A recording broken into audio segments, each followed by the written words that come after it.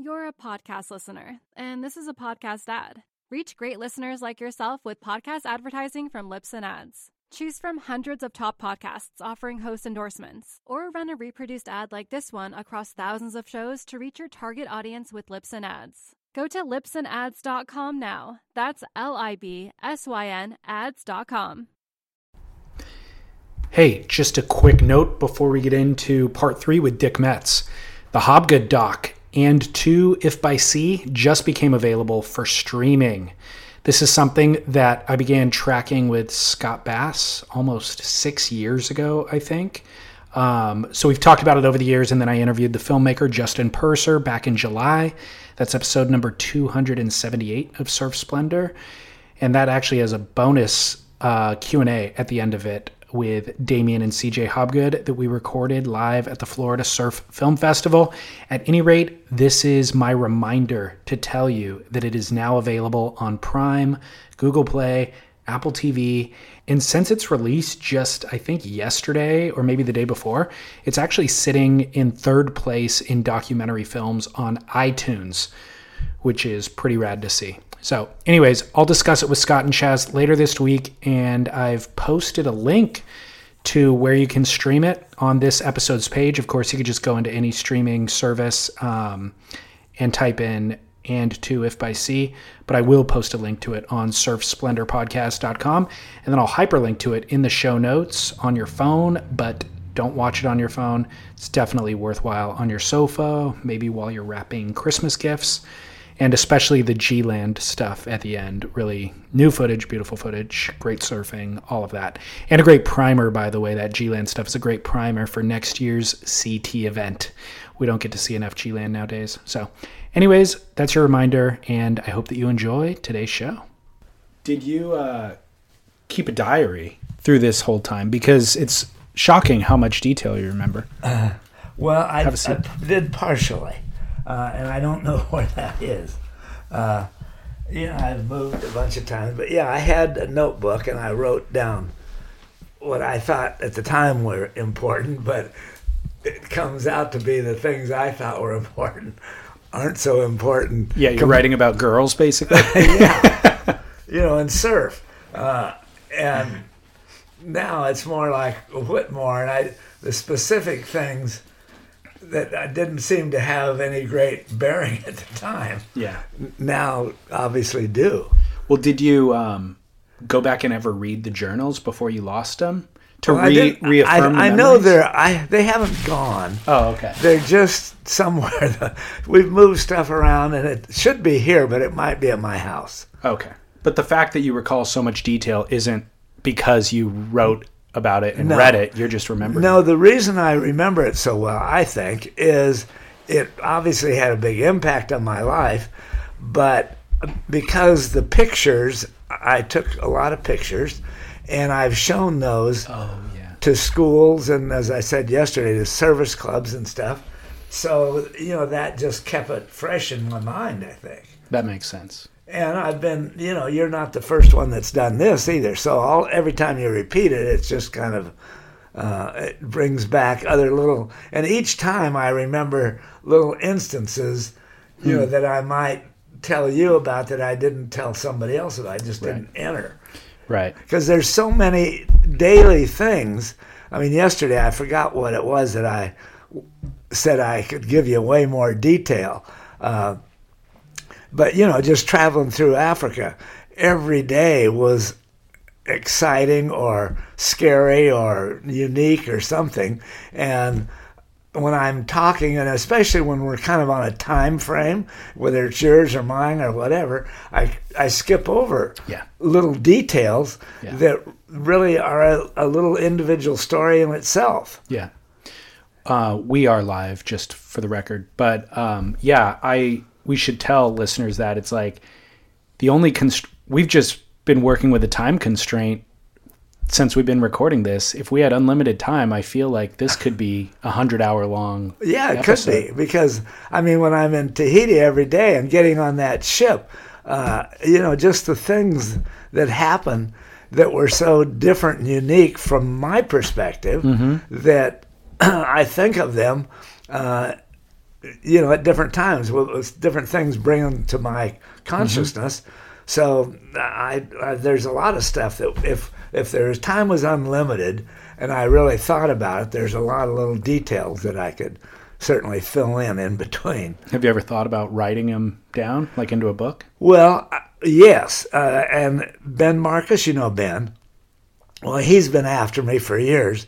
And so I've done a lot of stuff recording with him, just recording stuff. He didn't have a podcast or anything, but we...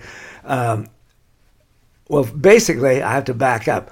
I've had 2 long interviews with different guys. One of them lives in Hawaii. God, I've known him for years. He lives in Kauai. And he interviewed me for hours and hours over the telephone, and he recorded that.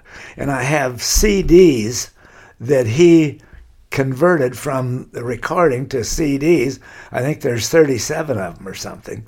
And so then Ben took those CDs and wrote it out. And I have a book this thick of just his recording of that stuff. Wow.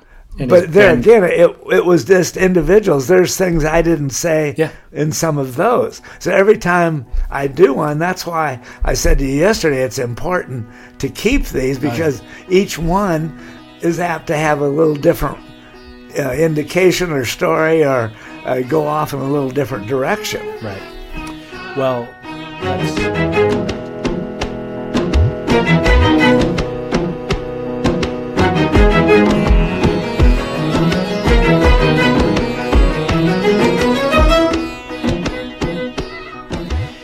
that is, of course, our main man of the end of the year, of the month of December, Dick Metz.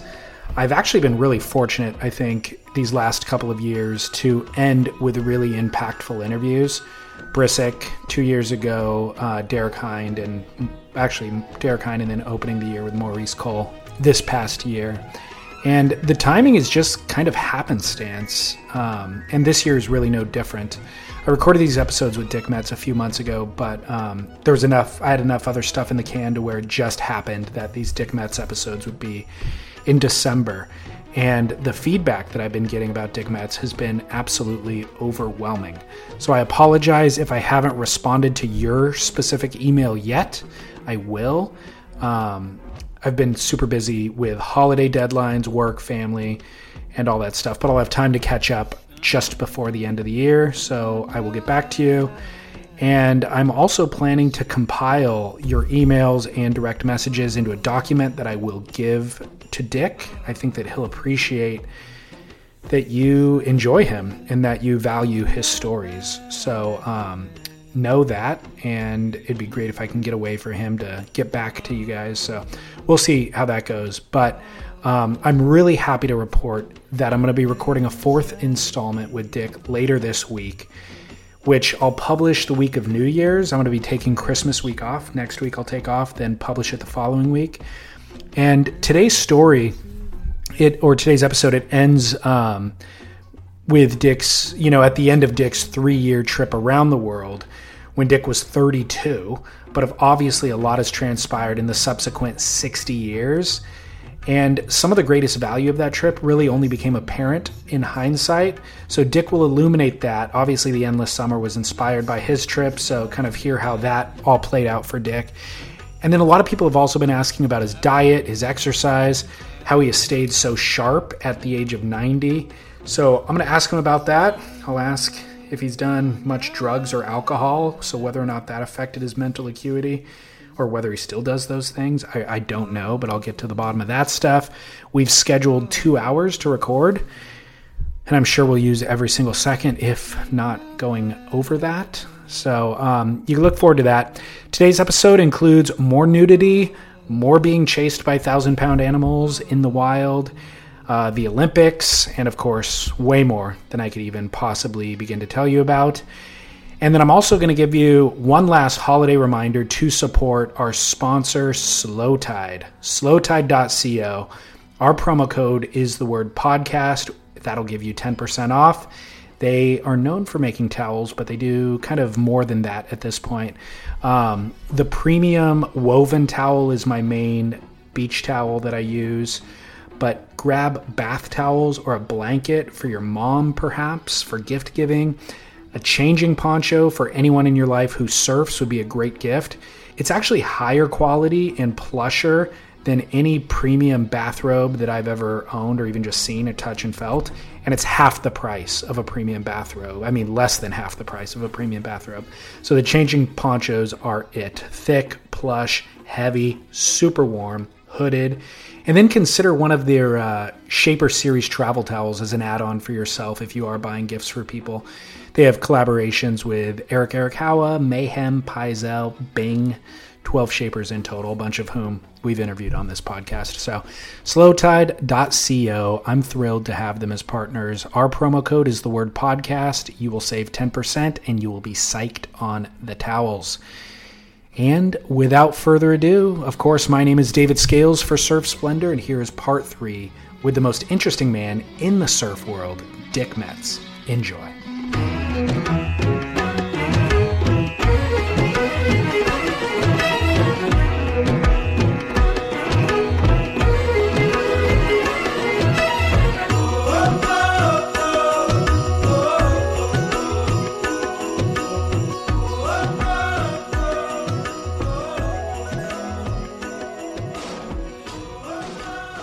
Well, let's go back to Durban. Okay, well, I think we talked about, they gave me the key to the city, gave me a free hotel room. I stayed there, I don't know, probably a week or 10 days and surfed with Baron Stadler and Jack Wilson and Harry Bold. And both those guys have been here and stayed with me over the years. Harry immigrated to New Zealand and has come up here. He was here about 2 years ago and spent a week here, and we had a gala, and he was at that. So I've really maintained these contacts, you know, with the Whitmore family and people in Cape Town. And so that a guy named Miles Masterson has been writing a book about John Whitmore, and he has Skyped me and interviewed me for that. So there's been, in both directions, there has been recordings, and there really hasn't been a book. And I don't know, books are seemingly not as important as they once were, but I don't want to write a book and go around to bookstores and try and sell it. But I do want all this stuff either recorded digitally here at the foundation or written, printed, so somebody could do some research. Because I envision 100 years from now, some guy wanting to know about the Depression or something, and I talked about life in Laguna during the Depression and before the war, and how the troops came into Laguna, and I was a messenger. I don't know if I told you that story, but I have the military helmet. It's a white helmet with a lightning bolt on it. And because they took the track team, the relay team, and they didn't have radios then, and they had gun emplacements up on the 3rd Gum Grove in the top of the world. And the police station downtown Laguna was the headquarters. So they had us running messages from the top of the world to the police station. Wow. And, it's that kind of stuff that I still have the helmet that they gave me. And so that, to me, makes it more viable when you have some supporting evidence. Totally. It's like these sandals, you know. So there's all these little stories that each time I don't maybe remember that one, I get sidetracked and start talking about something else. So anyway, I've maintained those relationships that I created in both Cape Town, Cape St. Francis, and Durban. And after Durban, my whole intent was to get back on track, because the Cape Town, South African part really wasn't part of my 5 things or 5 places that I wanted to go to. And I had done by then a good part of Africa, but there was more to see in Africa, certainly. So from Durban, I hitchhiked back up to Johannesburg, and there were so few roads then. It wasn't like you could just look at a map and go to any little town you wanted. There was the Great North Road. It was one dirt track that really went from Nairobi to Cape Town, and then it went back up through the Rhodesias, and the road split there at Kosti, I think is the name of the town, and it went off into the Belgian Congo. So I had come down from Nairobi on the east side of the continent of Africa, done South Africa, and on my way back, I wanted to go up on the west side of Africa because there's different topography, different tribes, different animals, different everything. So I hitchhiked back up to Johannesburg, which that was no big treat, and then from Johannesburg up the rest of South Africa. Then I crossed into southern Rhodesia, went to Broken Hill, and all these towns and countries' names have changed once they got their independence. They've all changed now, and I don't know the names of the towns, the new names, some of them. But I got on the border of, so I went through South Rhodesia, North Rhodesia, and then the border of Rhodesia, where the road splits and goes off to the right to Nairobi, the one I came down on, or to the left, it went to Jodhatville into the Belgian Congo. Now, keep in mind, all the time that I was in Africa was the beginning of the end of the European colonies of Africa. So when I first got there, England colonized Kenya and South Africa and the Rhodesias, the larger part of Africa. Belgians had the Belgian Congo, Germans had the Tanganyika, and so those were all foreign government-controlled colonies. But when I first got in Nairobi and from India and Mombasa, that's when the Mau Mau uprising took place in Kenya, and the Kikuyu tribe were fighting for independence from Britain. And so Britain brought in troops. They all fought it for a while, but the Africans were killing the farmers. They could go out in the ranches and the farms of Kenya highlands where they grew coffee and other products and hired a lot of Africans, but they killed the farmers because they weren't protected. And they just would come in a farmhouse at night with pangas and cut off their head and their arms and legs and murder the kids and their wife. And so then the British troops came in, and it became a war of attrition between the Kikuyu tribe and the English forces. And so that started to spread. So when I was first there with the Mau Maus, I didn't have a problem. And there again, I think I described, but I need to do that in greater detail, I think, that because the way I looked, whether they were British, German, or Belgian, or French colonists, they all dressed and looked pretty much the same. There was a traditional look that the politicians or the military people had, and it was all white. It was hot, obviously. So you had white shorts, white stockings up to your knees, white buck shoes, a kind of a military short sleeve white shirt, whether military or diplomatic, that was kind of similar.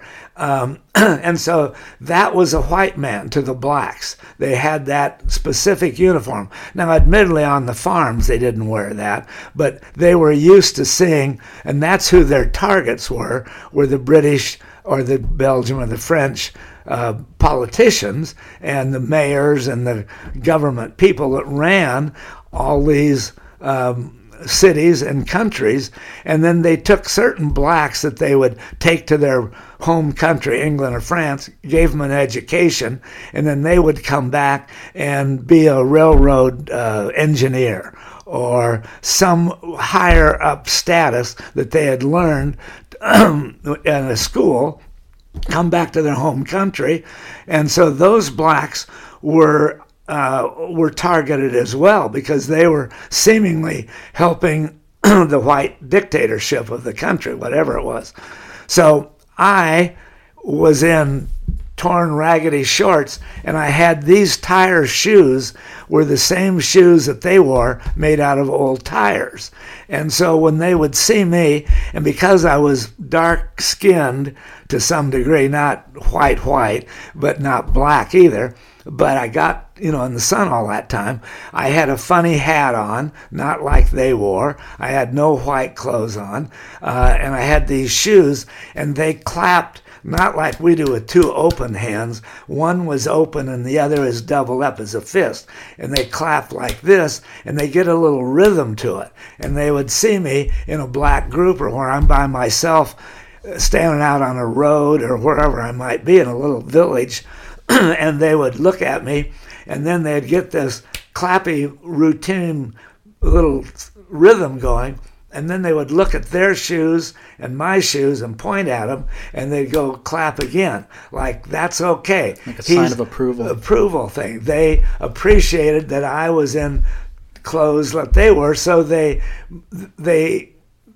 in their mind, it appeared to me that they thought I was more one of them than I was one of the white guys. Sure. That I was somewhere in the middle, but I didn't seem to be a threat. Yep. And so they didn't ever really bother me. I was bothered more in cities by white kids in Johannesburg and some of the English-speaking colonies, where there'd be like in New York, a little group of bad guys that would hassle me because I had a beard and they didn't have beards in those days, and had these what they perceived as funny clothes and a rucksack and an American flag on it, and they didn't know American flag from anything else, I don't think. So they would hassle me, and I got in a couple of fights just because of who I was. Mm-hmm. But I never got in a fight with a black guy. Mm-hmm. So it was just strange the way it was.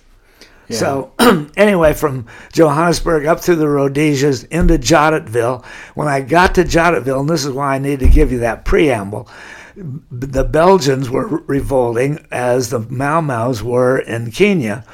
And the different tribes, it was more tribal, but all the tribes were against the white guys, but the tribes were still against each other too. Mm. So I got there, and Lumumba was a black tribal leader, and he became the first prime minister of the Belgian Congo, the black Belgian Congo. So they were fighting for their independence. And you might remember, maybe you're not old enough, but in Life magazine, the Belgian paratroopers were flown to the Belgian Congo because they were murdering the farmers, the white Belgian farmers, and they murdered a bunch of white Catholic nuns. And now the churches would set up to try and convert the black people. They'd set up schools and churches and try and form their religion, Catholic or Protestant, whatever it might be, in their particular country that those governments had controlled. And so there was a religious thing going on too. So a bunch of French Belgian nuns were murdered by a certain tribe, and I forget which tribe. And Lumumba was in Jodhatville when I was on a cotton truck, got into town, and I went to the hotel because there was rioting going on, and a little hotel probably had 20 rooms in it, but there was some Belgians there, and they had commandeered buses, and where the blacks were taking these school buses, driving up and down the street, throwing Molotov cocktails at the hotels and the other Belgian establishments, trying to get them on fire. And Lumumba came in a Oldsmobile convertible in a suit and tie with a leopard skin over the suit. So on the top of his head was a leopard's head, and the skin was draped over his suit. And he was giving a speech, and I went with some Belgian. The hotel was a second-story building, which was like a big building in the middle of the jungle in those days. We went up on the roof, and he was giving a speech, and he had a bottle of Gilbey's gin, a quart bottle in his left hand, and was moving his right hand around and giving this wild speech. And they later murdered him. I didn't see the actual murder, but they murdered him in that car later that day, and I was on the roof, and the Belgian paratroopers then were brought into town and tried to simmer it down. And I have pictures of them throwing Molotov cocktails and we were under the tables in the hotel as they were throwing Molotov cocktails to and all the buildings were wood to catch them on fire. So I was in the middle of this rioting in different countries, different levels, different cities. It was different levels than it was out in the country. So there'd be rioting in one town, and I'd get a ride to another town, and it would be more peaceful. So you just didn't know. You seem to have a good understanding of the political conflicts that were happening. How did you know when you were on the ground? Were you reading newspapers? No, there were no newspapers, and the only information you got was people that picked you up, because they were usually Belgians or people of that country, not always. So trucks that I got a lot of rides in were, and there would be, again, where a black guy had maybe gone to school, maybe not in England, but he'd gone to some little school, missionary school, and learned to drive a truck. And he had a higher social status than the regular African that was just living off his wits and the food in the jungle. And he would have enough English to be able to communicate a little bit. And so several times I would be on the road, and you didn't stick your thumb out. You're just standing there. I mean, they would stop when anybody was there.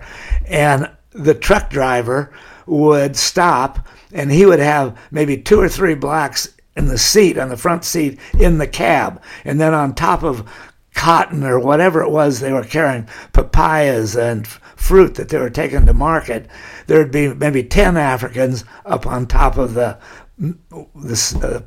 stuff they were carrying. And usually the black driver would get out, and he would kick the guys in the cab out, and literally kick them and beat on them, and not beat them up, but just hit them a couple of times and make them get out, and he would invite me to come in the cab of the truck. And I wouldn't always do it. And so a lot of times I'd say, no.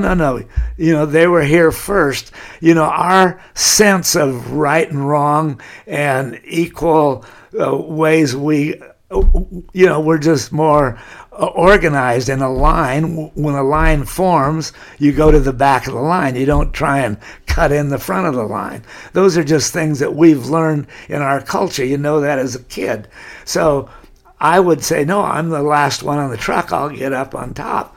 Well, I have pictures of me up on the top of a truck, a cotton truck, holding a chicken with a bunch of other Africans with that hat on, and I didn't get in the cab. Sometimes the driver would insist. He'd beat the guy and say, no, you got to come in the cab. Okay, I don't want to cause a scene, so I'd get in the cab. So there was a social structure among the tribal blacks as much as there was between the blacks and the whites.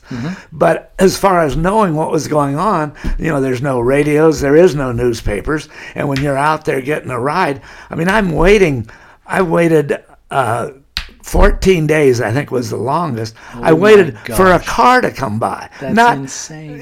Not just sitting there. And you don't wait on the road. You might be in a little hut. It's going to rain. You get out of the rain, and you can hear a car coming half an hour before it gets there. The monkeys start chirping, and the parrots or birds are flying around, and you can casually walk out in the road, and the cars are going so slow, and they're going to stop.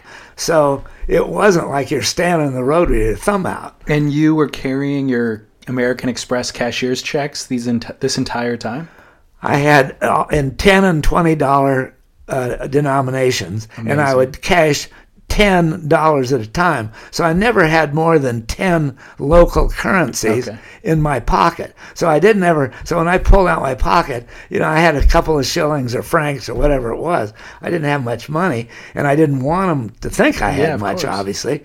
And so when I'd cross into another country, usually at the borders, you could sell your South African rands to the Rhodesian guys, and they don't give you a good rate, but I didn't have a use for them once I left the country. So, I'd sell money all the way along and convert it into the next country's money. Gotcha. Interesting. Okay, so that you were headed towards Rome, right? Well, I wanted to go into the Belgian Congo because I wanted to see the pygmies, and pygmies were only in the Congo. Denser jungle. In Kenya and Tanzania and the Rhodesias, it's more Serengeti plains-like, so great grassy plains, like the Midwest of our country, where you see pictures, you don't so many anymore, it's all corn and stuff, but where it would just be grass and occasional acacia trees. But in the Belgian Congo, it's Tarzan, deep, dark jungle. Trees that are 100 feet tall. You can't see the sky. It's so dense. And that's where vines are hanging down, and there's a lot of underneath growth. And that's where the gorillas are. Different animal habitat in different countries because of the climate, the elevation, and so forth. So the Ituri forest, or the Ituri mountains, are the big high mountains more or less on the border of the Belgian Congo and Uganda. And that's where the gorillas are, and that's where the pygmies lived. And I wanted to see cultures. I wanted to see tribal differences. I'd seen Watusis and Kukiyus and Zulus, and they all have their own customs, their own dress, their own attitudes, their own weapons. And you can tell by looking at them, different tribes, so kind of spears they're carrying or whatever it is. The Maasai were the greatest tribe of the ones that I admired the most, and to become a Maasai warrior, or they call them Moran, a Maasai Moran. You have to kill a lion with your broadsword and your spear, and Maasai all have scars where they've killed a lion and the lion has clawed them and bit them, and then they circumcise the guys. This is how tough they are. When the kid reaches puberty, more or less, and they don't have years. They don't say they're 5 or 6 years old. They have age groups. And so let's say 1 to 5, you're a certain thing. And then you're from 5 to 8, you're something else. And you grow up in these age groups. And so when you reach puberty, more or less, they take the boys and they'll sit them in a cold river where it kind of paralyzes you to some degree, and they circumcise you with a sharp rock. And if you cry, you're not being a real Maasai. And they even circumcise, well, they say circumcise, but they circumcise the women as well, and their clitoris. They take out their feeling. So the whole procedure and thought is, because they're warring all the time and you're stealing women from other tribes, and if your woman gets stolen by another tribe, you don't want them to have any sexual feelings. So they have this whole system and culture that they go through to protect their women and their men and to see if they're warriors. And as they grow older and get to 20 or 25, in that age group is where they can become a Moran, which is the fiercest warrior. And Jomo Kenyatta, I'm bouncing around a little bit, but when I was in Kenya, Jomo Kenyatta was the chief of the Kukiyu tribe, which is the biggest tribe in Kenya. And they were fighting the Maasai, which is the smallest tribe, but they're fiercer. They're better trained. They're just meaner. And they don't look like regular blacks. They're taller. They don't have the broad nose and the bigger lips. They're more Arabic looking. They're black, but they have a whole different facial features to them. And Jomo Kenyatta publicly admitted when I was in Nairobi that one Maasai warrior was equal to 10 of his fiercest. Wow. And they would go on raiding parties and kill the Kukiyus who were fighting the English. And the Maasai weren't necessarily with the English, but they liked to fight, and it was all about gaining their cattle. So they'd go and get their cattle and get their women, and then they'd become Maasai women and Maasai cattle. So it's all these intertribal wars that were going on while I was there, but I didn't seem to have any big problems with it because I think of the way I looked and the way I acted and the fact that I was by myself and had these tire sandals in particular, but the other dress that I had. So after Jodhatville, I was there 4 or 5 days when they're doing this riding. The Belgian paratroopers came in. That simmered it down. I got a ride to a town called Beni, B-E-N-I. And there's no town, it's a village, but there was a little general store run by a Belgian. And I ended up coming to that little village, and when there was a white man, obviously I'd go talk to him, and he was speaking Belgian and French and Flemish, which I couldn't speak either, but he knew enough English that we could communicate. And it was just a general store. You could buy some little of European food and clothes, and they buy yardage. So the women then would take the yardage and do capes and like a pareu with it, that kind of thing. And so I talked to him, and all of a sudden the car drives up. It was it was a four-wheel drive English, what was it called? Anyway, it was like a Jeep, and it had a white hunter driving and a white guy in the back, and they came in the store, and the driver and the white guy were speaking English, so I started talking to him. And I said, gee, are you from America? Because he had an American accent. And he said, yeah. I said, where are you from? He said, well, you wouldn't know. It's a little town between Los Angeles and San Diego. And I said, well, I'm from a little town between Los Angeles and San Diego. What town is it? He said, Laguna Beach. And I couldn't believe it. Here I'm in the jungle of the Belgian Congo. And I said, well, I've lived there all my life. I'm born there. What's your name? And he said, Mr. Smith. And I said, you don't own that big house by Emerald Bay sticking on the point? He said, yeah, that's my house. And we always called that the haunted house because he didn't live there all the time. It was a great big house hung out over the cliff right by Emerald Bay, and it was all vacant lots around there then. And we used to go around there and try and get in because it had when he'd go away, it'd put shutters on it. And we always thought it was haunted. And as a kid, I knew exactly his house, and I started talking to him. I said, well, my mom's a school teacher. My dad owns the Broiler in downtown Laguna. He said, oh, yeah, I eat at the Broiler every now and then. I know your dad's restaurant. So we had this nice chat, and it was later in the evening, and they had 2 rooms upstairs of this little general store. And so the driver, the white hunter guy, he was an Englishman, and they all carry guns because you never know when an elephant's going to go rogue or something. So, and he had been hired to drive Mr. Smith wherever he wanted to go and see some of Black Africa. And he happened to be at Beni the same time I was.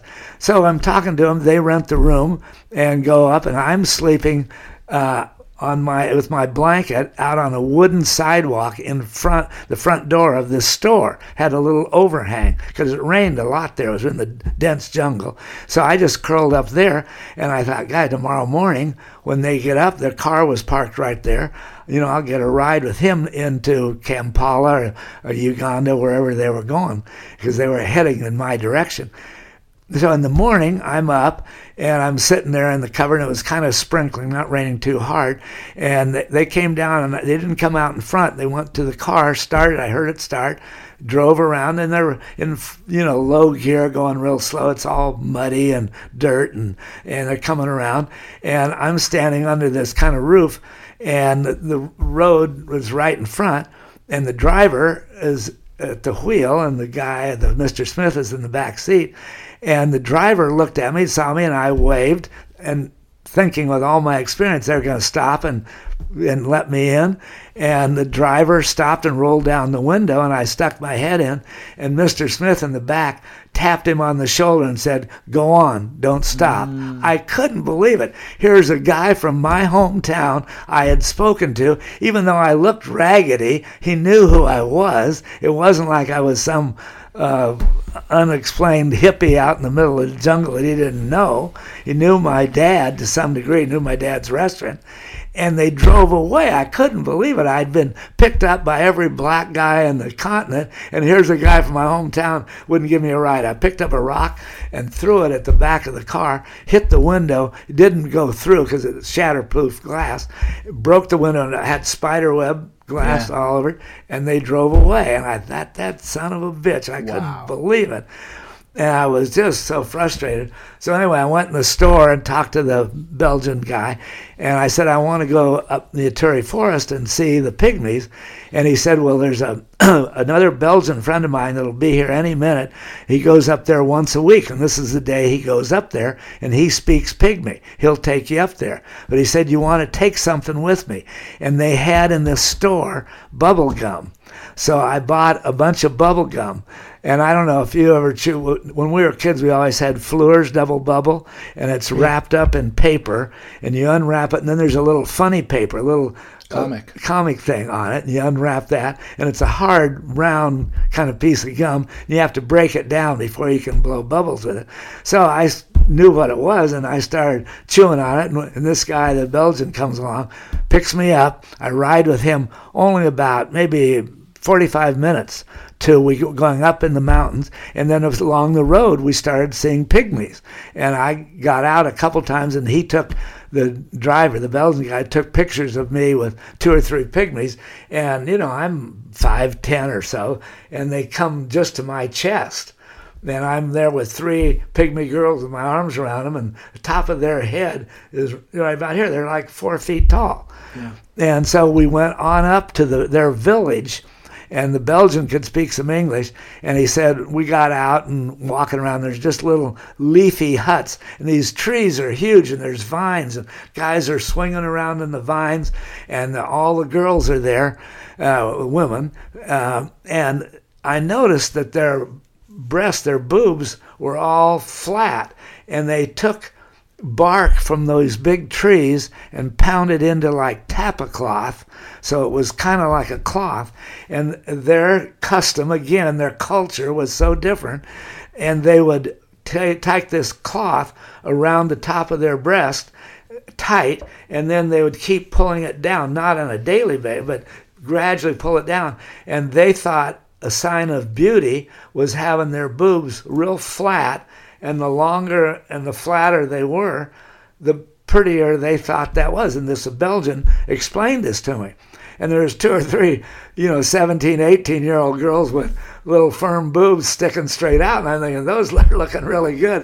Why would they want to change them? But that's what they did. And I have pictures of a bunch of girls lined up there with boobs that are down to their waist, where they're just real thin. They've taken all the muscle tissue, broken that down, and their boobs are just flapping down like razor straps.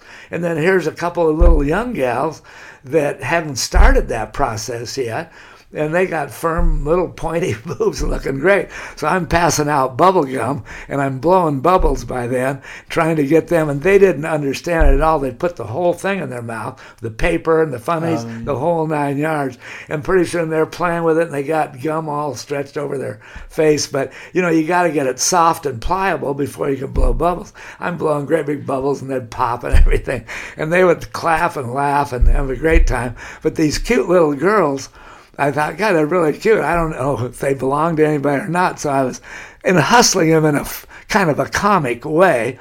And a little guy, little pygmy guy, and a funny little beard. Their beards were real scraggly. It wasn't a complete beard like we tend to get. And he has a bow and arrow. It's like maybe 18 inches long, the bows. But they're, these guys could shoot. And he prodded me with the bow and arrow. And I'm laughing all the time because it wasn't like I was really hustling her, but she was the cuter one, so she was the one I wanted to talk to more. And so I thought, well, I don't know if it's a husband, boyfriend, what it is. And the Belgian comes up to me and says, leave them alone. Let me show you what great shots they are with the bow and arrow. He got up there, and he's got his white shorts on and a white shirt on. He lights a cigarette and puts it in his mouth, and he's like from here to my computer away, and he lined up, and he's talking to the pygmies, got them all lined up, and there's about 10 of the little men, all with bows and arrows, and they're all lined up there, and he stands there with a cigarette sticking out of his mouth, and he's talking to them, and I stood behind him, and they shot that cigarette out of his mouth when he was there smoking it. So to give listeners reference, for your computers 30 feet away? Yeah, about 30 feet away. And he shot it right out of That's the mouth. I don't know how many. insane. There's a bunch of arrows went by there. I couldn't tell if they all would have hit it or not. But 10 guys took a shot at Yeah. once. That's insane. And he stood there. I couldn't believe he would stand there. And it was a king-size cigarette, sticking out there maybe 3 inches, 4 inches. I don't know. I don't smoke. Whoa. But I have a picture of the whole thing. Wild. So it was a crazy day I spent with the pygmies in the Ituri forest. I mean, that's worth all of the effort it was to get out to there. get there. Yeah, it just made my day because it just was one more time where you witnessed how this continent is so big and so varied and different politics and different attitudes and different lifestyles and different clothes. The pygmies just had leaves around them. They were pretty naked except for just a little string of leaves around their waist. I mean, the guys and the girls, they were really naked as far as when they're walking around. And it was just a great experience, but it just showed me how varied the whole world is and how different it is and how completely different it was from the way I grew up in Laguna Beach. Oh my gosh, yeah. So he took me back to Beni, and I hitchhiked. I got a ride, I think, another cotton truck to Uganda, Entebbe, the capital of Uganda. And I always would go to where white people were, to sometimes, well, not in Uganda, but I would go to a bank or try a hotel and find out what was going on in the world. And in some of the bigger cities, there'd be an American Express, and I would get mail there because that's where my mom and some friends would write me to American Express. And I would always tell them, okay, I'm leaving Cape Town.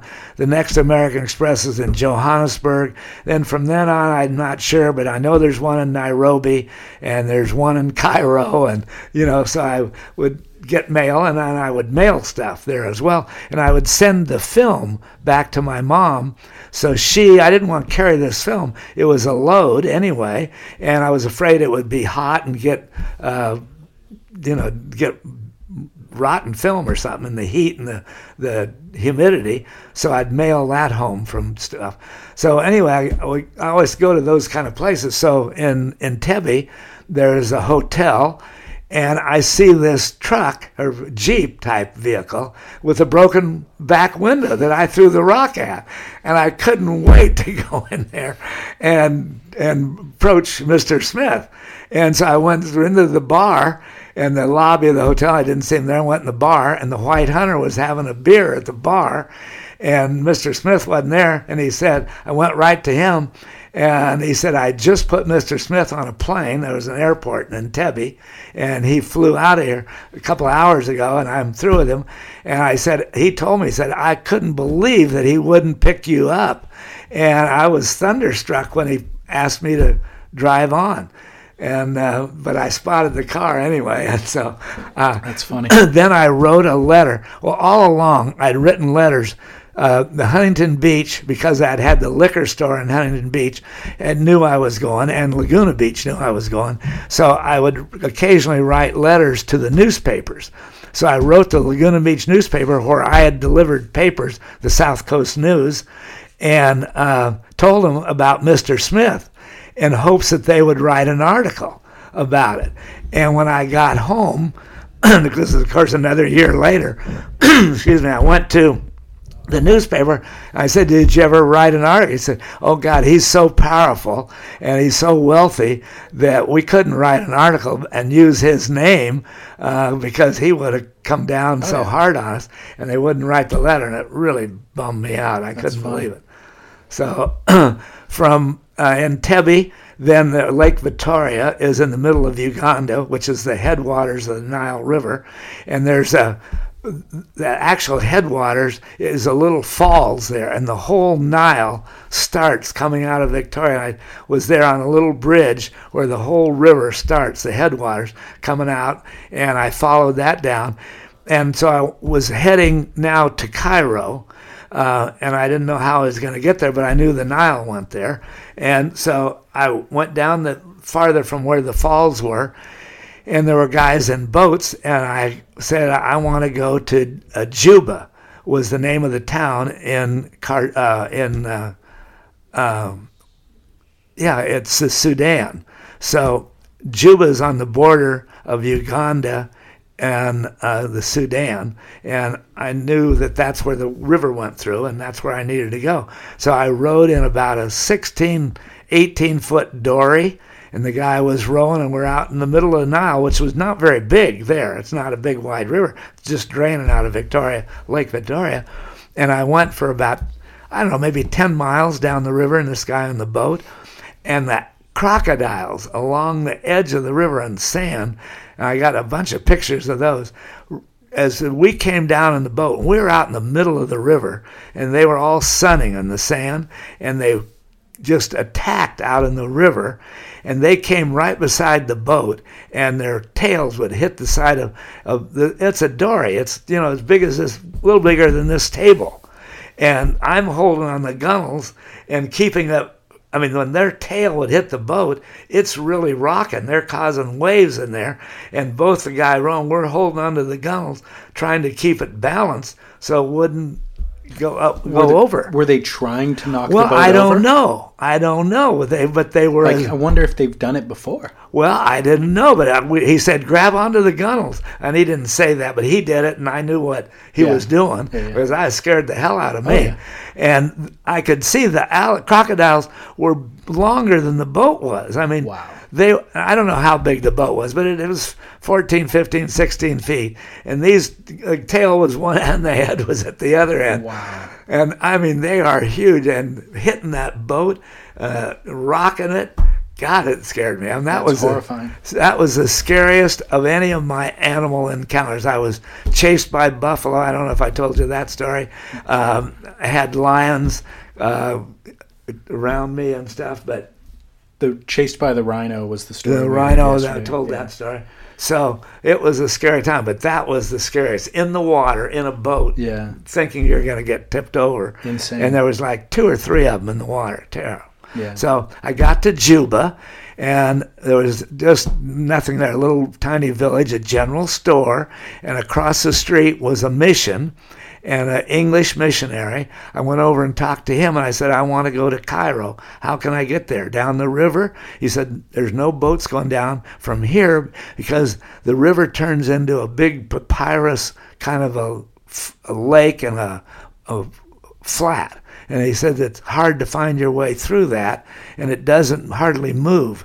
And he said, but he said the only thing that goes there, they take, the Sudan government takes Sudanese government trucks. They come to Juba once a year in the cool time of the year and bring supplies twice a year because of the rainy seasons. They usually come twice a year, I think he said. And so he said they were here about a month ago and have gone back, and there won't be any for another 3 or 4 months.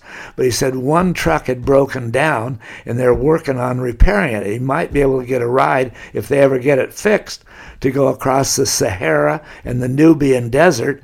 The next city in Sudan was Khartoum and Omdurman. I don't know if you're familiar with all the old movies I used to see, but the Blue Nile and the White Nile. The White Nile drains Lake Victoria. The Blue Nile drains Ethiopia. And they come together at the capital of Sudan as Khartoum.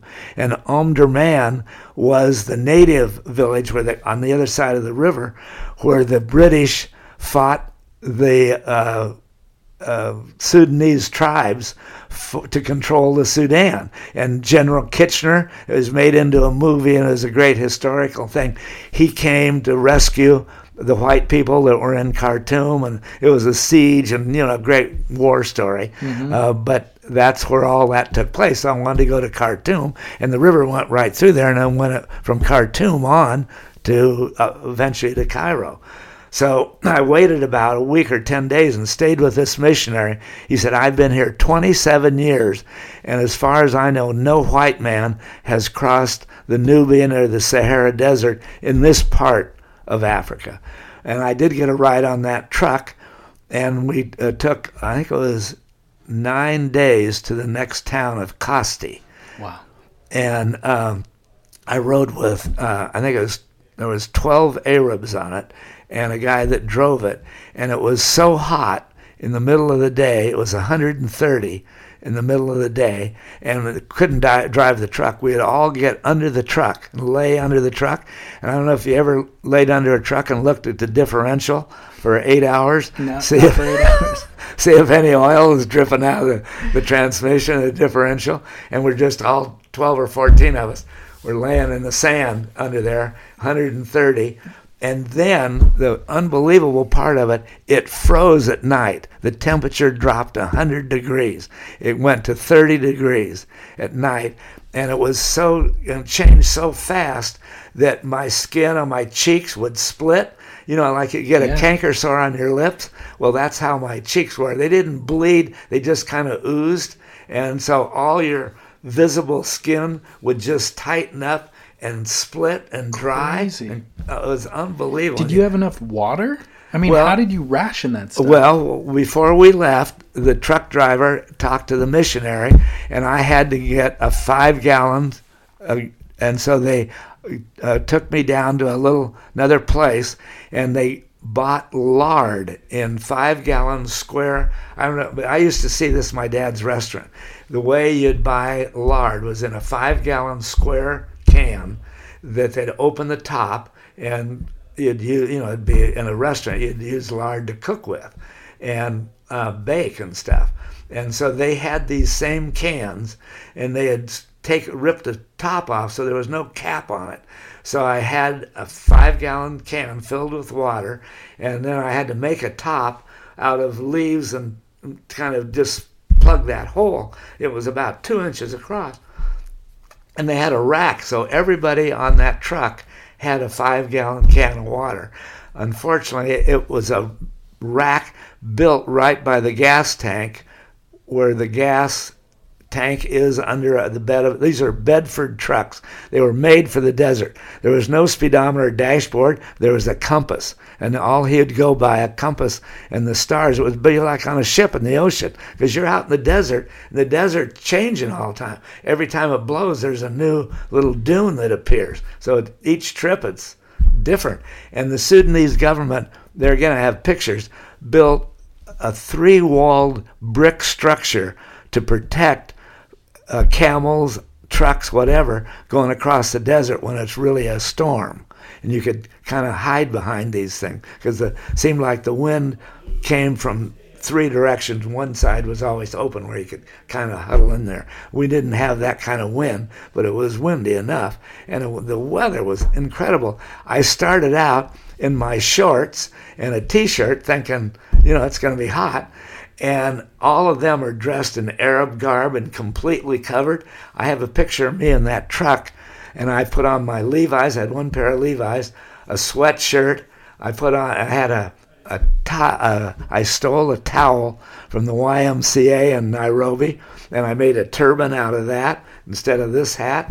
And I just put on as much clothes as you could, because that protected you from the heat. Mm-hmm. And so it was an incredible trip across there to Kasti. And once we got to Kasti, then I could get on a barge that was going down the Nile River. And it was kind of a cakewalk then, sitting on the barge. Everything feels like a cakewalk at that point. And we went down the river. I can't remember how many days, but they were building the Aswan Dam. And it was on the border of the Sudan and Egypt. And that dam is what buried the great artifacts of Egypt. So they were building that, and we got to the base of the dam that they were building. They had a tributary that came around. You couldn't go on a boat. And we had to walk all this, I don't know how many miles it was, up to the other side where they had built a temporary dam to change the course of the river. And then I got on another barge that was pulled by a little power boat, and then I went to down the Nile River going toward Egypt, but we stopped at the Valley of the Kings and saw Thebes, and I went to all the great, that were still above water, but King Tut's tomb, I was in that, and all the great colossuses that they built along the. So all along the Nile, it was really fertile because they had the water, and then about half a mile inland, it was fertile, and then from then on, it was desert. So you had this water stretch, and the river's pretty wide there, and then a green stretch on both sides, and then sand stretch as far as you can see from that. Right. So from there, I got to Egypt eventually.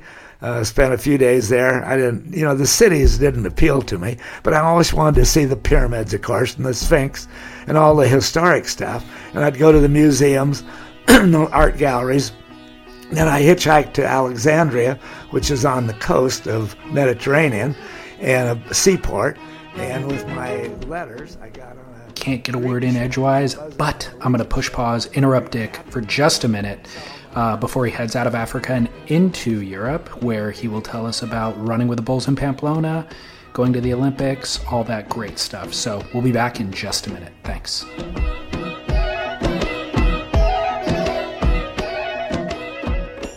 We're introducing a brand new sponsor this month with the holidays in mind, posterburner.com/surf. Posterburner makes the process of printing photos easy and inexpensive, and I'm sure that you've had images that you've been intending to print for a long time, but just never got around to figuring out the best way to do it. Posterburner allows you to upload your images and then turn them into anything from posters to canvases, Christmas ornaments, phone cases, puzzles, water bottles, coffee mugs, pillowcases, license plates, shirts, dog tags, all sorts of stuff that's great for gifting. The printing is high quality. They have old-fashioned, conversational customer service. They print fast, they ship fast, and they offer a money-back guarantee if you're not happy with your product. So posterburner.com/surf gives you 10% off your entire order, and it supports this show. posterburner.com/surf. Thanks. And I hitchhiked to Alexandria, which is on the coast of Mediterranean, and a seaport. And with my letters, I got on a Greek ship. It wasn't a Norwegian ship, but the Greek captain saw my letters and got me on the Greek ship, and we went across the Mediterranean to Piraeus, which is the seaport of Athens. And it was a 3 or 4 day trip. It wasn't a big deal. And then I went, and my mom, as I said, was a teacher, and she had gotten her master's and PhD at Pomona College. And one of the professors she got to know, and he became he worked in the American Embassy at Athens as a cultural attaché. So he was from Pomona College, where my mom had gone to school, Claremont Graduate School, and he was working there for a year as a cultural attaché. And I had met him, and my mom had written him letters that I might be showing up. And so he, of course, took me into his home with his wife, and I stayed with them for about a week. And then I got a job, and I'm going all around Athens, the Parthenon, and seeing all the stuff. And they were really helpful in showing me the stuff. And then I got a job tending bar at a bar. And all these major cities, especially in Europe, have a big open square. And all the main stores and hotels are around that square. And in that square was the Las Vegas Club. And I went in there for a beer, and one of them spoke English, and I told him I was a bartender. Oh, we'd love to have you tend bar here, because show us how to make American drinks. So for every afternoon, I'd tend bar for like a 3 hours, but they let me stay upstairs, which was the hooker house. So in the third story, they had all these hookers up there, and then they had extra rooms they were renting to the guys that would get the girls.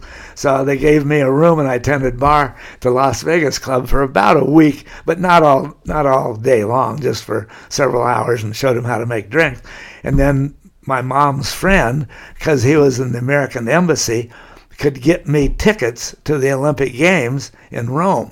So he got me a whole bunch of tickets through the American Embassy. And so when I left Athens, I hitchhiked all across Greece.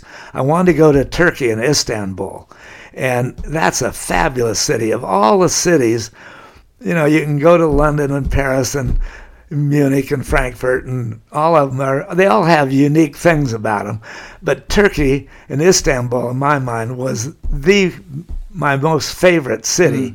I mean, it was so unique. I mean, it's, the it's right on between Asia and Europe. So it has the Asian culture.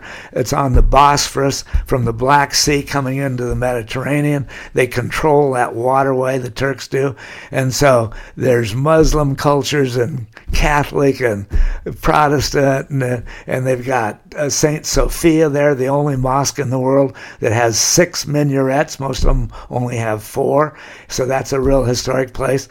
So I wanted to really go to Istanbul, and I spent 2 weeks there, and it rained quite a bit, and I'd go to the American library that they have in most of those big cities, and I could read all about the Crusades and the English and the other Europeans coming to fight in Israel and what became the Crusades, all the religious wars, and I could walk right outside the library, and here would be a big fort that was built by the Crusaders on their way to and from. And you read about it and you walk across the street, and here the thing is, you know. It was really an intense history lesson to read this stuff and then walk and be in the ruins of all that from stuff. 1,000 years ago. Yeah. And it was just amazing. So I went to the Bosphorus, and the Blue Mosque is another great thing. And this is another thing that I learned, cultures. So I'm staying at the YMCA for like $2 a night, and there's all these Muslim kids that are in the Y too, and staying there, and they have a shower like we did at Laguna High School. I don't know how it is anymore, but we just used to have a room about half as big as this library, about 8 foot square with shower heads, and you'd take a shower with all your guys after football practice, and everybody's naked taking a shower. That's just the way it was. So I wasn't, it wasn't different for me to go in this shower. And I'm in there with 4 or 5 Arab guys, and they were all, I was 31 or 2 at the time, and they were more like 18, 19, 20 in that age group. And they all start looking at me and giving me the stink eye. And what I didn't know at the time, I'm circumcised and they weren't. And they thought I was Jewish because I had been circumcised. And so they all started circling around and saying stuff in other languages I couldn't understand, and I'm speaking English, and I always tried to keep a big smile on my face so it wasn't threatening, and certainly there was 5 or 6 of them, so I wasn't threatening them. And so I walked out of the shower and dried off, and I went into the other room where there was a guy with towels and, like an office of the YMCA, and he spoke some English. I said, why are these guys all pissed off at me and like they were going to beat me up or something? And he said, well, are you circumcised? And I said, yeah. And he said, well, they think you're Jewish and they don't know that you're an American, and that doesn't mean anything in America. So all these little things were great experiences because I was so naive growing up in our lifetime and culture, and the way it was in Laguna was so different. Every time you had a different sense, and you learn so much just from being there. I mean, you can read these things in a book, but it doesn't sink in like it does when you're standing there in the middle of a shower and you're all wet and there's 5 guys ready to punch you out. While you're naked. So anyway, but I loved Istanbul, and that's the one city I'd go back to in a minute. And I've gone back to, certainly Paris and London are fun to go back to, but once you've been to all those museums and everything, at least for me, I'm not an art enthusiast especially, you want to see it once and is enough, but Istanbul, I would walk from the Y, and that was another part of the culture. So I'd walk to go to the American Express every day because I was expecting mail, and I would mail stuff out of there. So my little routine would be to go to the American Express. They spoke English. What should I see? Well, you want to go to the palace on the Bosphorus, and you got to do all these things. And so I did all those things. But on the way, I noticed there was several hotels that looked like hotels. And so I went in one, and it was a lobby, and there was all these girls half naked drinking tea. And it was really, but they were all big and fat. And it's so different from, and there again, like in the Congo or, pygmies or different tribes have all these, what they think is beautiful and what we consider beautiful. So it was really a whorehouse, but it wasn't downstairs in the lobby. You go in for tea, and they drink this green tea. And so the guys would come in on their way to work. And so instead of stopping off at a McDonald's and getting a bacon and ham sandwich and a cup of coffee, they'd go into a whorehouse and have tea, and they had called them crumpets, but some kind of pastries. And they'd sit around and talk to all the hookers. They're kind of dressed. They'd have a negligee on. But they're also, to me, so ugly and homely. They're all real fat. But the Turkish guys seem to really like heavy-set, fat women. And because of their background and their whatever, they're real hairy. The women almost have to shave. And they got hair under their arms and hair on their legs, and they almost look like a guy. They don't have hair on their boobs or anything, but their face, they have little mustaches and stuff, and they don't shave like our women might. And so there again, a whole different process. So they had a big sofa, and these girls would laugh at me because I'd come in and I'd laugh at them. And I'd sit on this sofa surrounded by 2 or 3 of these gals that outweighed me by 100 pounds. And they were in negligees, and I'd have tea with them, and I'd pat them on the leg, and we'd laugh, and they'd pat me on the back and say, "Come on, let's go upstairs." And, "Oh, no, you scare me." But it was just, again, the way life is in so many different countries. It's so amazing to me. Yeah. So after I saw everything in Istanbul, I'd learned that they had just, and I'd read about this so long before the war, the Orient Express was the most famous train in the world. Went from London to Istanbul. And it had all kinds of mysteries on it, and there's been movies made about it and everything. So I wanted to ride the Orient Express, but they won't stop. It went through Bulgaria and Romania, and they were still communist countries, and they wouldn't let the train stop. And I didn't have a visa, so I couldn't get out anyway. So I had a visa to Yugoslavia, which was on the other side, and I couldn't hitchhike through those countries because they were communist, and they weren't letting anybody in. And the train, American Express, had told me they'd done one coming down from London, and this was the first train going from Istanbul back to London, and I could ride it from Istanbul to Belgrade, Yugoslavia, through Romania and Bulgaria, and it would be on the first train going the other way. So I bought a ticket, and it wasn't very much. I don't know, it was maybe $20 or something, to go from Istanbul to Belgrade, and I got off there and then hitchhiked from Yugoslavia into Europe, to Italy first. Trieste is the border going into Italy, and went to Rome. The Olympics weren't on yet, so I went over to France and Spain and hitchhiked all around Europe. And then a dear friend of mine from Laguna, Dennis Jacobson, I always called him Jake, I started kindergarten with, and he had stayed in touch. Well, he knew I was going, and so he had flown to England to see his relatives that summer. It was in July. And he wrote me and said, "I'm in England. I could meet you in Europe if you want." So I had planned to buy a Volkswagen. I went to Wolfsburg to the factory, the Volkswagen factory. And I bought a brand new Volkswagen for $860 and took it right off the line. And so he flew to Copenhagen, and I drove the Volkswagen to Copenhagen and met him there. And for the next month, he and I just drove all around through Germany and Munich and Sweden and Norway and Denmark, and just drove all around Europe, seeing the sights with him in the car. And then he had to go. He was a school teacher in Corona del Mar, so he had to go back to work. And I left him at the airport, I think in France or Paris or somewhere. And then I put the Volkswagen in garage in Spain because I was by myself. I was better off hitchhiking. When you're with somebody, it's a lot harder to get a ride. And so we had the car, and I thought, well, I might as well use it when we're together. Then we could put all our gear in it. We could even sleep in it occasionally if I had to. And we'd stay at youth hostels. So I saw Europe kind of in a way that way. And then as soon as he left, I went back to hitchhiking and living in hostels and camping out. and went to the places that I hadn't gone before. So I spent about a year in Europe. I mean, I got to know it pretty well and went all through Austria and skied and, all the resorts there and the great ski towns, Zurich. Well, Zurich, I went to Lauterbrunnen and Wengen and, all the great Austrian ski resorts and skied there.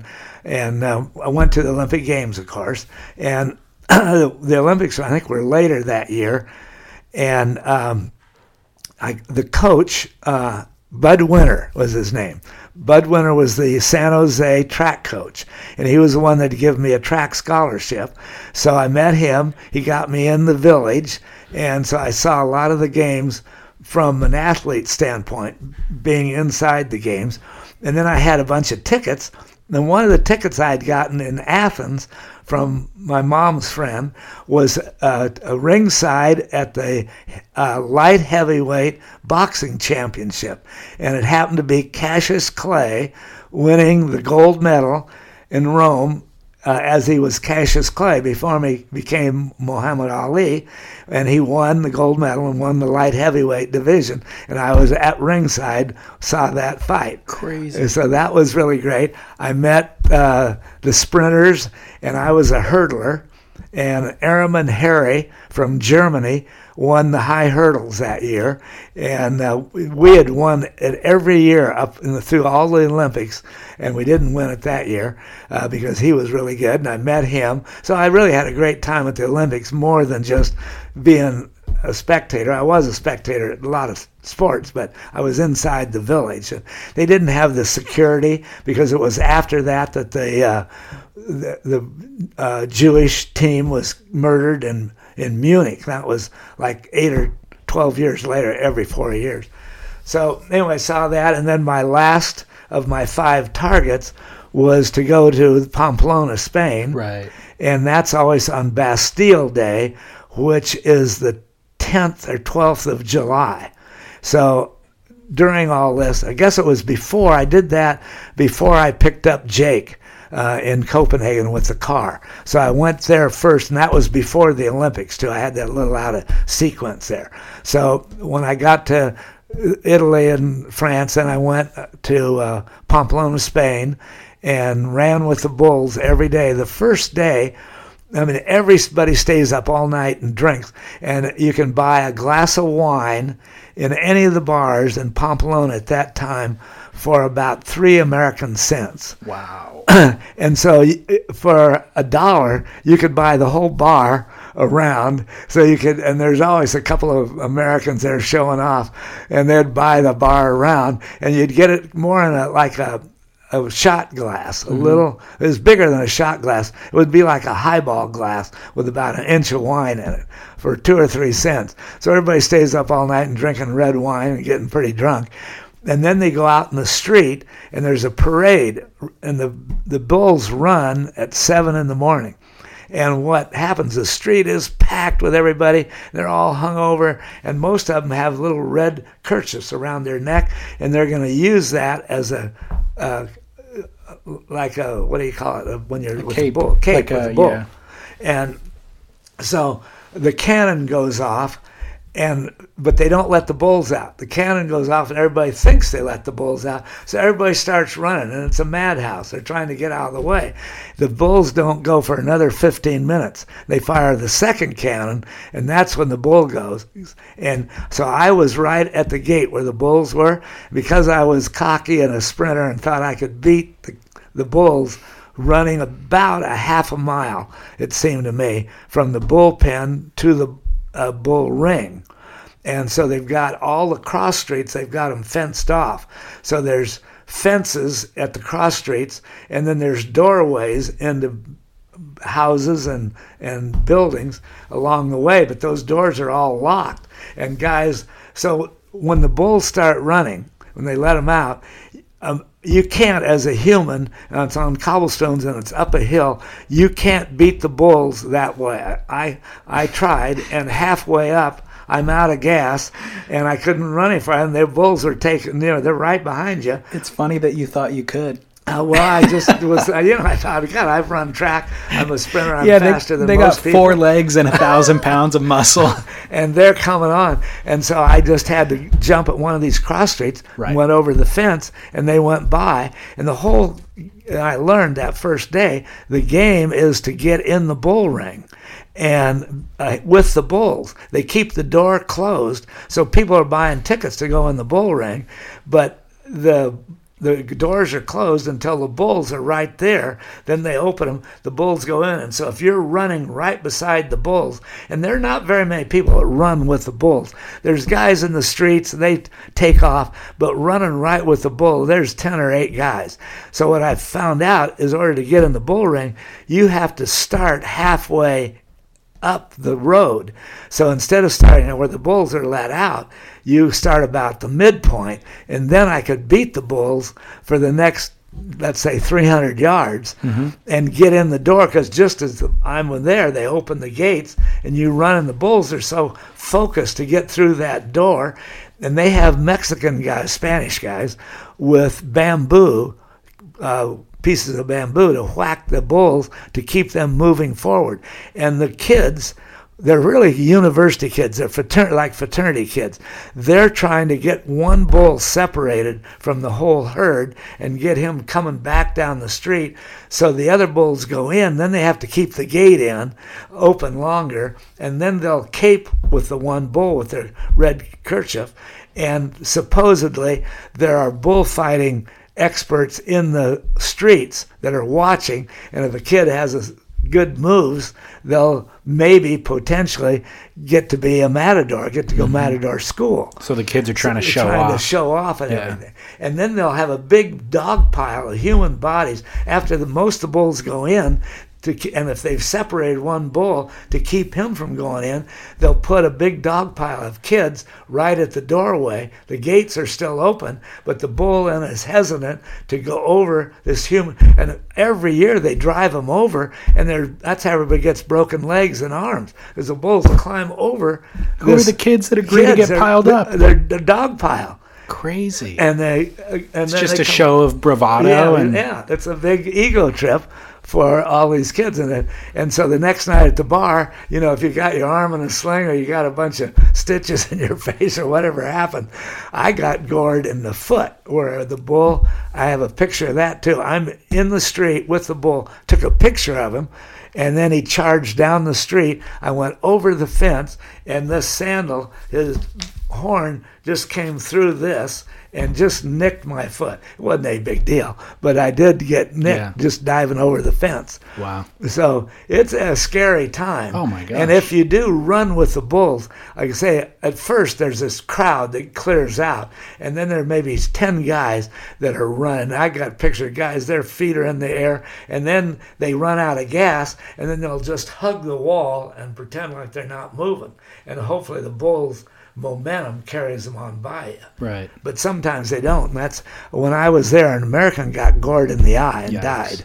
And they get gored every year. Well, I mean, now with YouTube and all that stuff, you could find videos of it. I see videos of it. Have you seen it? Yeah. Well, I've never seen it, but I've been there and seen it, so I know what it's like. Right. So after that, I saw Europe a year, skied there, did all that, and Pamplona, went to the Olympics, and then I took the Volkswagen out of the garage in Spain, drove it up to Bremerhaven, and put it on a freighter, shipped it to New York, and then I hitchhiked to Rotterdam, got on a Norwegian freighter for New York, and took me 5 or 6 days to get to New York, signed off in New York, and picked up my Volkswagen and drove from New York back to Laguna. Holy cow.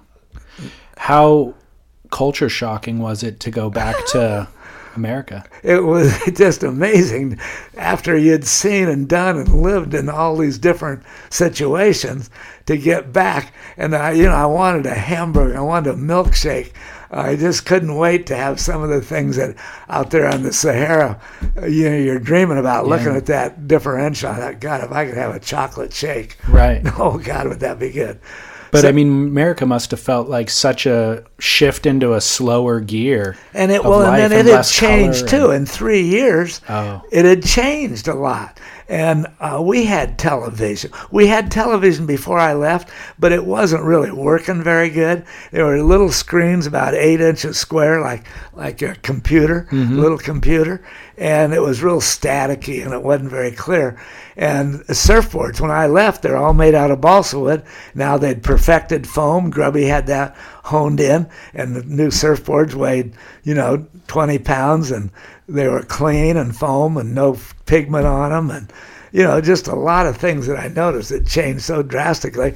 And of course, to come back, and here's Hobie and Bruce Brown and all my friends living in Dana Point, and right away we had to have parties, and my mom had all my pictures developed, and of course I hadn't seen them, and so she gave me for Christmas. I got home right around Christmas. I can't remember if it was before or afterwards, but she bought me a little slide projector, and so I put them in. And then we had a little box you'd put the slides in and put a carousel? A carousel, but it was square. It wasn't a round one. It was a square, just a length of one. You put about 20 slides in there and slide it in the slide projector. So right away I took it down. My mom lived in Claremont then when she was a teacher. Then she was a principal of a school. Then she'd moved from Laguna. She had remarried, and my dad had taken off. Anyway, so I came back to Laguna and Dana Point, and every Saturday night we'd have a party, and different groups of my friends would show up and show them the slides and show where I'd been and where I'd surfed. And that's where Bruce, I showed him a dozen pictures of Cape St. Francis and J Bay and Cape Town and Komaki and all the places I'd surfed in Tahiti and the waves in Tahiti and Australia. Said, Bruce, God, you got to go to these other places. There's some great surf.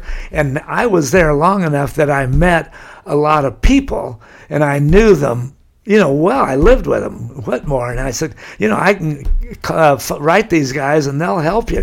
It's not, I wasn't there 3 days in a casual meeting and you forget the guy. And so right away, I had promised John, and I filled a small container with blanks and resin and fiberglass and had it shipped from San Pedro to Cape Town. And then when it got there, I flew back. I think it was a year or 2 years later. I got back in 61. I think it was not 63. I forget what months, but I flew back to Cape Town and showed him how to make boards with all the material I'd sent. And so then Bruce did follow my trip, obviously, but it wasn't until 1964. And he had already made foam boards and, we'd surfed and had a good time there. So all that had really changed. I'd rather be a sparrow than a snail. Yes, I would. If I could, I surely would.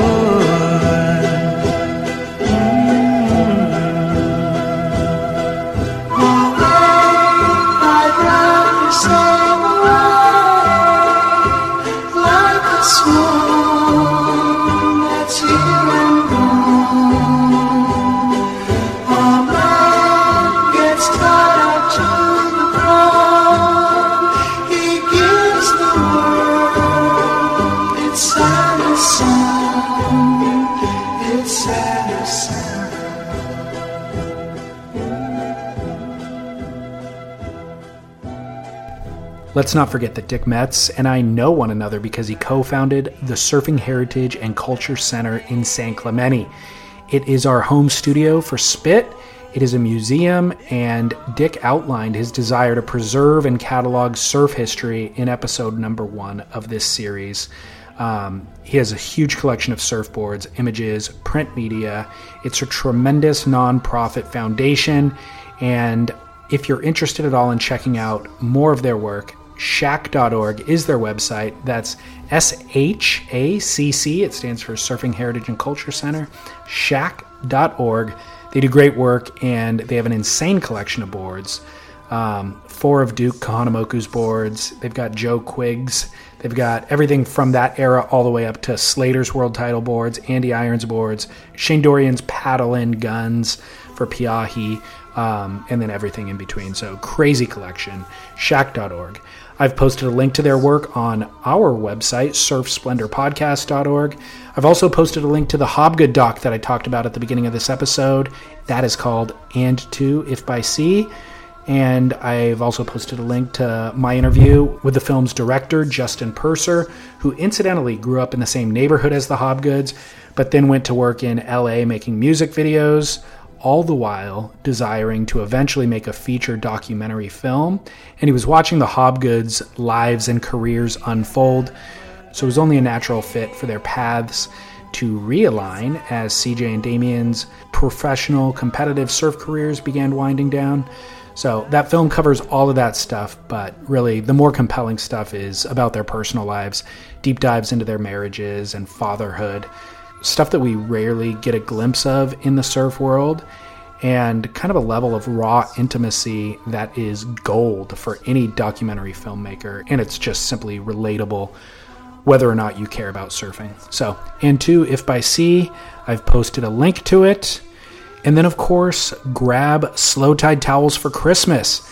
They are packaged neatly, which I always appreciate for gifting. Slow Tide gave me a care package last year with a variety of their products. And then I actually purchased additional towels last Christmas because I loved them so much. And I'm sure that the recipients of those towels probably assumed that I just re-gifted towels that I had gotten for free, but I did not. I actually purchased them. So you should consider the same. They have blankets, throws, yoga towels. I just pulled up their website to look at something and to post the link on our website, but their round-shaped towels are super cool, and they're actually on sale right now, $20 off. So if you're quick, you should grab those. And then, of course, you get another 10% off with our promo code podcast on slowtide.co. So enjoy that. Pipe has been on hold for a week. It's been excruciating checking that every morning and then sometimes hourly while they go on hold. But it's supposed to run tomorrow, so fingers crossed for that. Scott Bass hasn't replied to my last 2 text messages about whether or not we are recording tomorrow, and it's already 5:20 p.m. the night before, so hopefully he will get back to me soon. And then Chaz and I are scheduled for Friday for an episode of The Grit. We'll all be off next week to enjoy Christmas, but I'll be back the following week with part 4 of Dick Metz. Until then, this is David Scales for Surf Splendor, reminding you to enjoy pipe, have a happy holidays. Hopefully you have some time off to get into the water, share some waves, and shred on.